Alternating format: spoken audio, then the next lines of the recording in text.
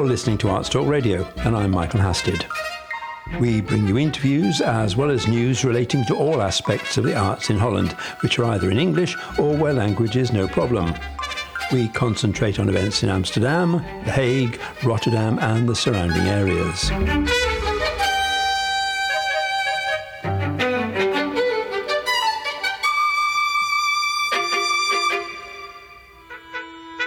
Arts Talk Radio Online. Features on the arts in English. Because of the crisis, we've been unable to carry out any live reviews or face-to-face interviews. And because things have come to a grinding halt, there is very little new to report on apart from updates and generally bad news. That's all available elsewhere, and Arts Talk magazine is trying to keep up to date with all developments in Holland, both in the arts and with the general situation. And it's got a daily news item which keeps its readers informed as best it can.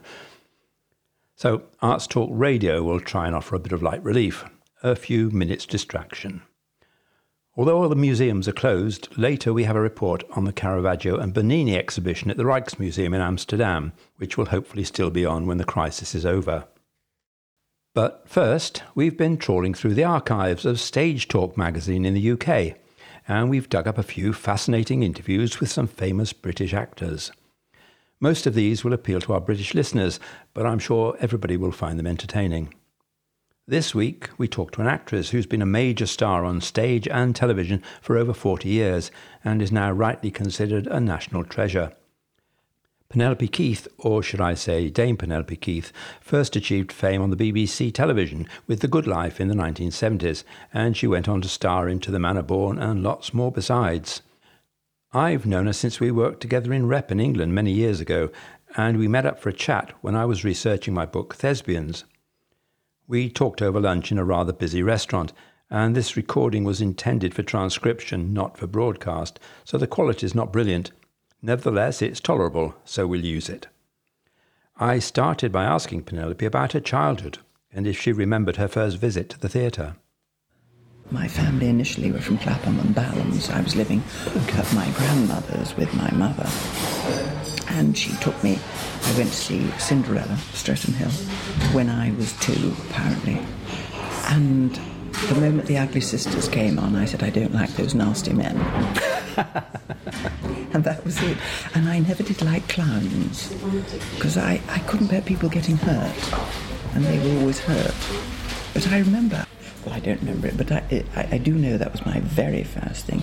But of course the thing is, my mother, who was a working mother, divorcee, took me to the theatre every holiday, because that was my treat. So I saw things like The King and I don't know if I saw South Pacific. Yes, I saw South Pacific.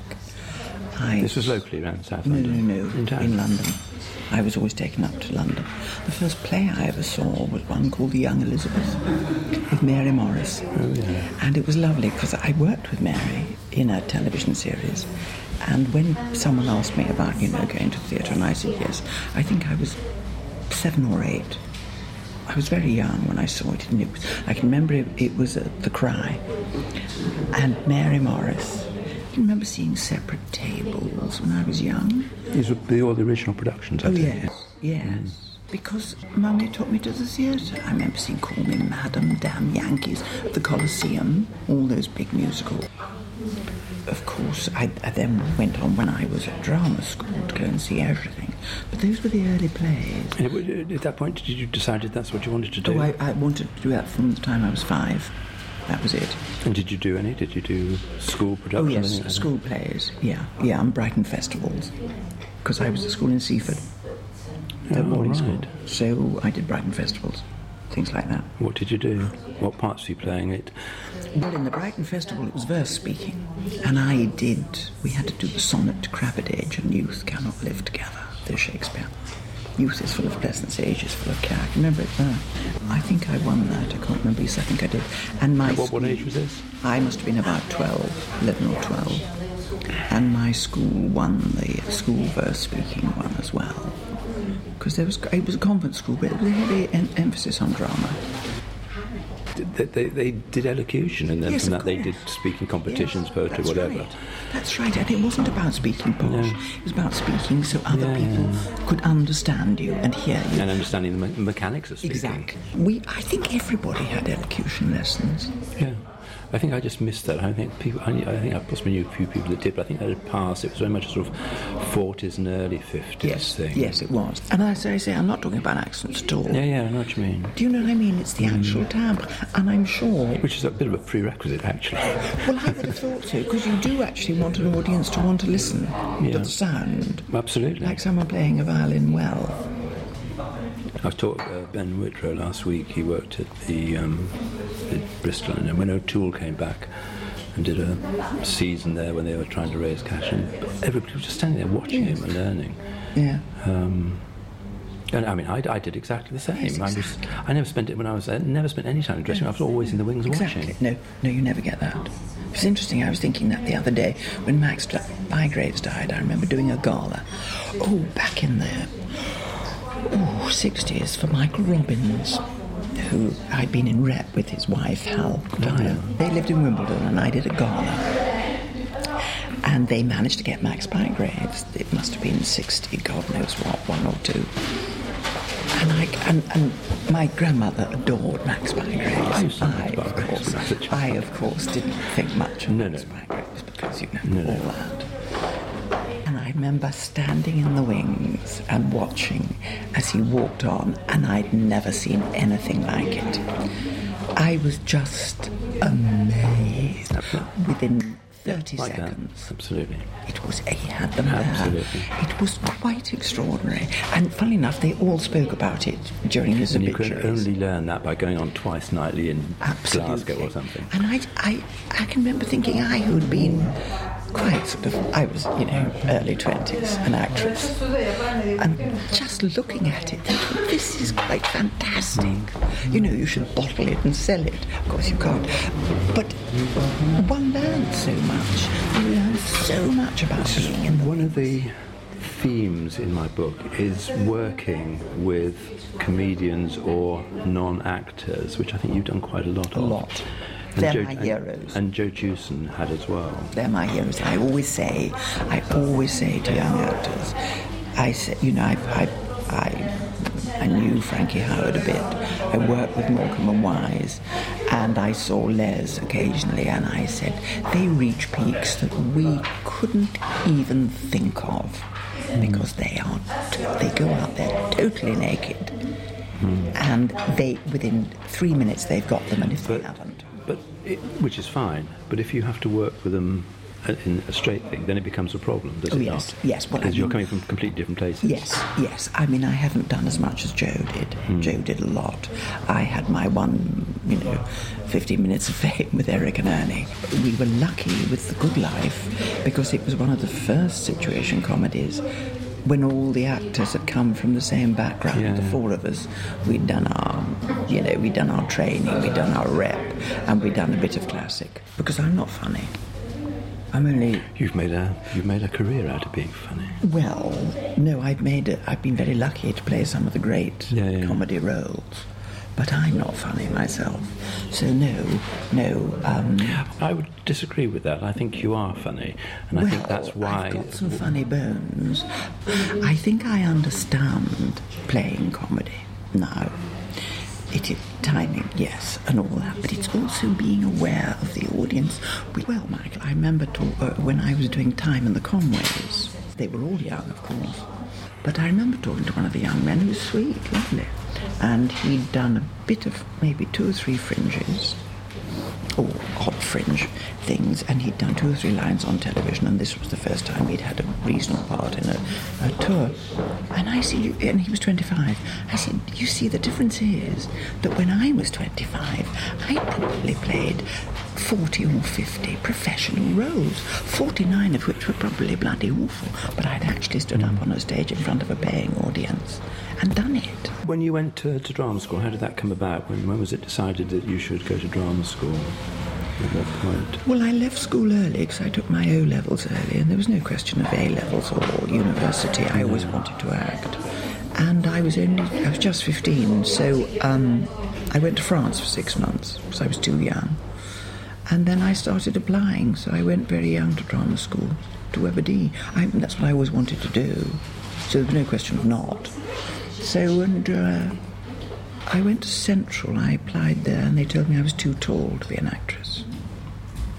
Vanessa had just left. So I didn't get in there. And then Webber-D was the other one I tried for, so I was there for 2 years. What year was this? 58-ish? 57 to 59. 57, 58. Who was there with you? Who was there? Samantha Egger was the year below me. Terry Stamp. Rick Jones was there. Marina. Burkoff was... Burkoff. Burkoff was there, yes. He and I entered the Carlton Hobbs things together. Stephen and I.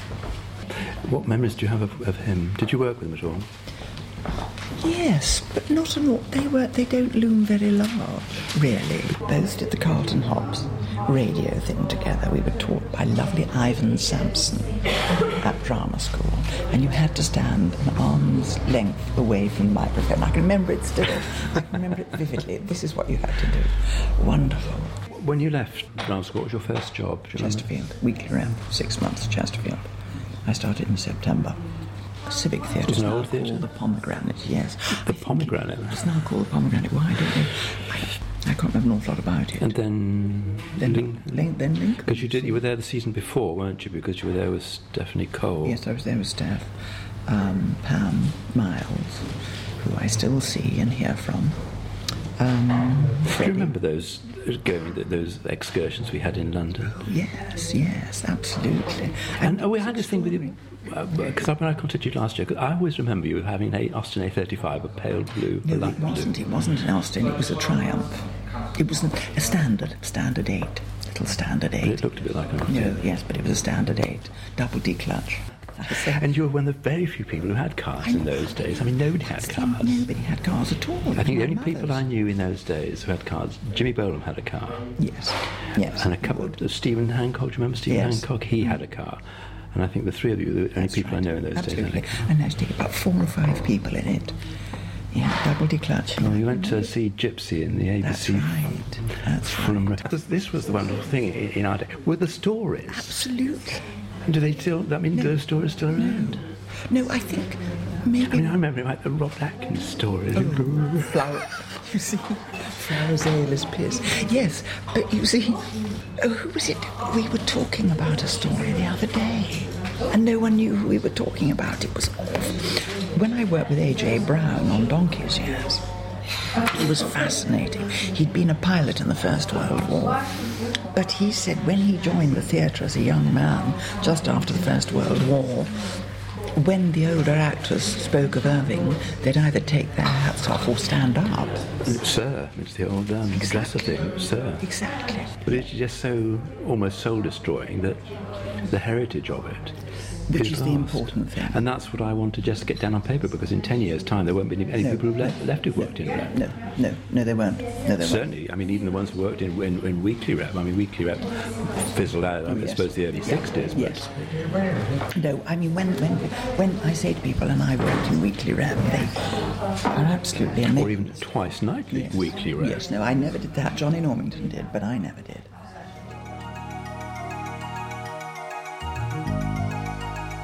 Arts Talk magazine provides the perfect companion to Arts Talk Radio, with reviews and previews in English of cultural events in Holland. Whatever your interest in the arts, our international team of writers will always provide something new and exciting to see online. That's Arts Talk Magazine, all one word, .nl. artstalkmagazine.nl. Despite all the museums being closed, many of them have some sort of online presence which allows visitors to make virtual tours, so reviews of what's on will certainly be worthwhile. Before the closure, Zoe Baus met up with art historian Wendy Fossen of Casa del Arte to talk about a major exhibition in Amsterdam. You've just been telling me about early Baroque in Rome. It sounds fascinating, and specifically the new exhibition that has opened at the Rijksmuseum involving Caravaggio and Bernini. Thank you for joining us today on Arts Talk Radio, Wendy. Thank you for being here or having me again. You were just describing a little bit about the exhibition to me and just the great number of works that you may be faced with if you choose to go. Yes, indeed. It's overcrowded. The title is indeed Caravaggio and Bernini and the Baroque in Rome, which means that it's not only about these two great masters, but also about the impact that they had on their contemporaries. So there is a huge amount of stuff to see, apart from their work, also the contemporaries, which is nice because it puts it in a context, but can be overwhelming as well. Absolutely. So perhaps you could sort of point our listeners in the right direction, as it were. I mean, maybe you could also just begin by giving us a little background to the early Baroque period. I think that's helpful then to understand the work of these two very famous artists. Yeah, the early Baroque, so we're talking about, when you talk about the Baroque, you're generally talking about the 17th century. And also, it started a bit earlier because it has to do with the development in the religious section of this period. The Catholic Church was facing the threat, as you could call it, from Protestantism. So we have like the Reformation and the Contra-Reformation. And what the Catholic Church wanted to do was to make sure that people realized that their church was the most beautiful church to be part of. And you see then that artists are asked to create art that makes it appealing for the ordinary folk to look at and to make it less aloof or less less distant, and create art which is emotion, which is drama, which is movement as well. And then Caravaggio, who is the eldest of the two artists, is using all that to create a completely new way of depicting these very famous scenes, like the beheading of David and Goliath, for instance. Now, you mentioned that Caravaggio, in fact, some of his patrons were cardinals, bishops.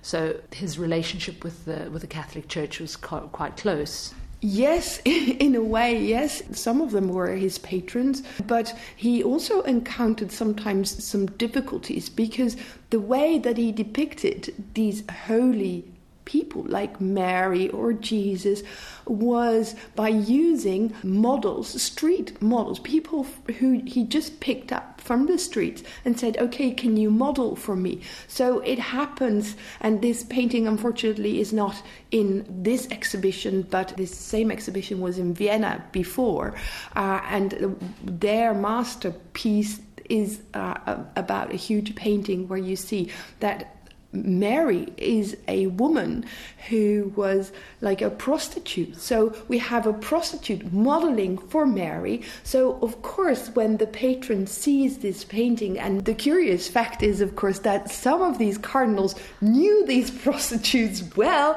So all of a sudden they see the lady that they spent the night with the night before in the painting. Taking on the role of Mary. Right. So sometimes he kind of got into trouble using these ordinary models, and as I said, it's such a novel way of depicting these very famous scenes that especially the common folk did not appreciate what he was doing. Yes, now you told me this and I found that interesting, because you might imagine that they would welcome this sort of move towards themselves. Yeah. It'd be nice for them to recognize themselves. Exactly, they could relate better. Absolutely. That was the idea. But apparently not. No, they didn't want that. So, when you see a saint in a painting, he should be depicted as a saint and not as a saint with dirty feet, even though you know that these saints in those days, like themselves, they would walk bare feet. So you would have dirty feet. And that was something that the ordinary folk did not understand, and it didn't contribute anything to the fact that they couldn't relate more. That's how they experienced it, by depicting these saints as ordinary folk, because saints were saints. So you put them on a pedestal, and that's where they belong. They stayed. Right. So that's the big difference that kind of the shift that he created, that Caravaggio created, was so intense, but not for everybody. Now, just can you perhaps highlight some of the key works for us? So if someone were to visit this exhibition, what could they look out for in particular? Because as you said, there's a lot to choose from, maybe a bit overwhelming. So there's more than just Caravaggio. There's work by Simone Vouet, for instance, followers of Caravaggio, but also Orazio Gentileschi, the father of the famous female painter Artemisia Gentileschi, but also Carracci. So you have other painters, but the works of Caravaggio you will probably be able to recognize because of their extreme light and darkness, but also the gruesome images. For instance, when you look out for his David and Goliath, which is, the blood is streaming from the decapitated head of Goliath, and you will recognize the face of Caravaggio in the head of Goliath as well. So he painted himself You have a bit there. of a dark sense of humour. Well, he had a very dark side as well, because he was, you probably don't know that, but just an anecdote, he could be very rude and very difficult, and he once killed somebody, so he had to flee Rome in order not to be arrested. So he had a temper. Quite a temper. Obviously. And also, of course, with his patrons. So it didn't go well. And when you want to compare that to a guy like Bernini, for instance, he was seen as, the great artist who changed Rome. Because he was just about 12 years old when Caravaggio died. So he was born in the late 16th century, and he was more or less the next generation of artists, and he got along very well with all his patrons, and he created the most beautiful things in Rome. His father was a sculptor already. He's the one who created the barcaccia, the little fountain boat at the Spanish Steps. So Bernini was basically born with a silver spoon in his mouth. Caravaggio wasn't. So Bernini was already trained by his father, so he turned out to be an incredible sculptor who creates, he's working in marble, but it's like styrofoam. He creates images where you see that stone is no longer stone. It seems to move. It is alive. There's this beautiful sculpture, of course, that is also not there because it's in the Galleria Borghese in Rome. It is a sculpture of Pluto and Proserpine, and you see that she's abducted by Pluto, and he grabs her thigh, and you see his hands, they just go into the thigh. So when you have this in a black and white picture, it might well be just real flesh, and that is something which is so incredible about this Bernini. Phenomenal. Yeah, it is very impressive. But there is plenty of other stuff by him. For instance, when you come in, you immediately faced with another horrible sculpture, which is the head of Medusa, which is also on the front of the catalogue, and you see that her hair has turned into snakes, writhing with snakes. Right, so it's like coming out of her head, and her face has a frown. So she's like, well, that's a very captivating image as well. So both of these men are quite sensationalist, in their approach. Very much. Everything else before that is extremely boring by comparison. And that is another nice thing about the exhibition, because, for instance, there's also work by Nicolas Poussin, a French painter from that period, and it's all, kind of quiet and I wouldn't say motionless, but there is something missing. Reserved. It's reserved. It's more a classical way of interpretation, and that is also the two lines that you can follow. You can either follow the movement and the emotion and the drama and the Baroque of Caravaggio and Bernini, but you can also follow the more, restrained paintings of Poussin, for instance.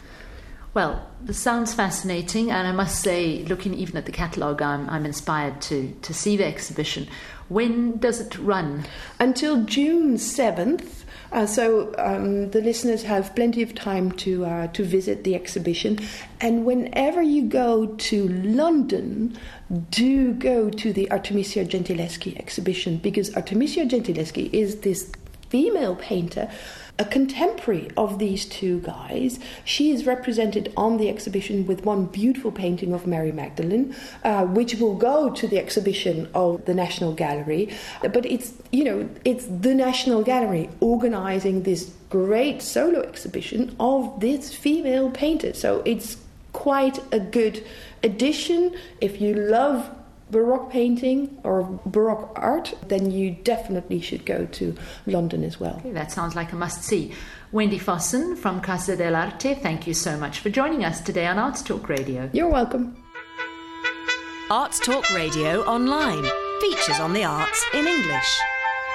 We talked to Canadian musician and artist Ronnie Tepper when she was performing in the Netherlands recently.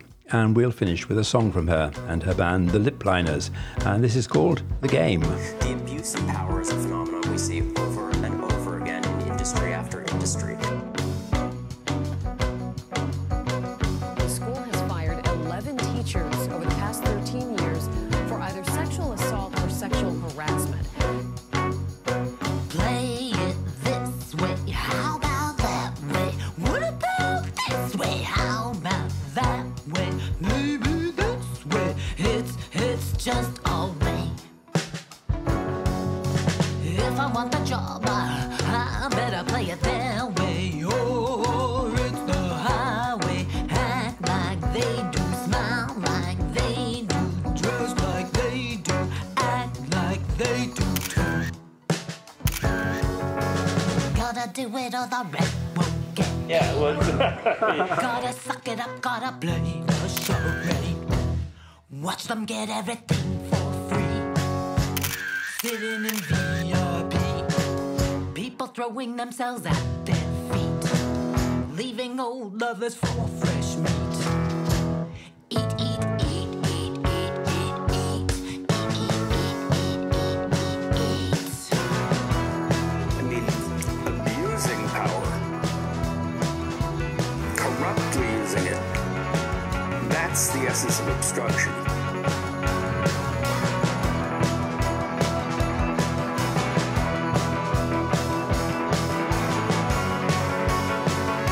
Are you guilty? Did you do it? Are the allegations true?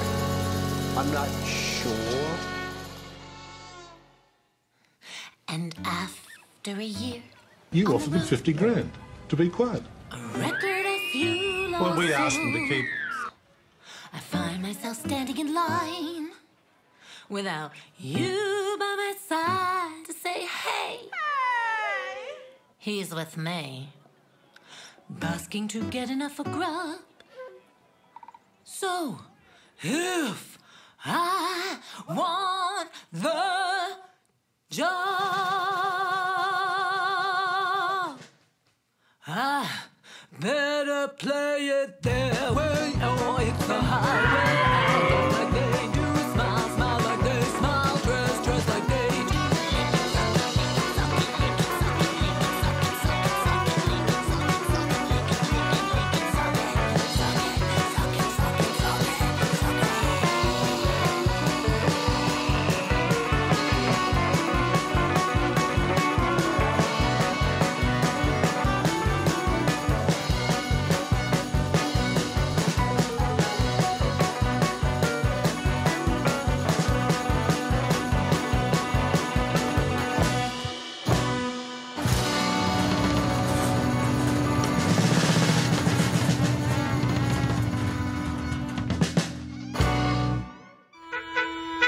Arts Talk Radio online. Features on the arts in English. That's all for this week, and we'll be back soon. Hit the follow or subscribe button so you don't miss our next programme. I'm Michael Hasted, and so till the next time, it's goodbye. Stay safe and stay healthy, and fingers crossed for us all.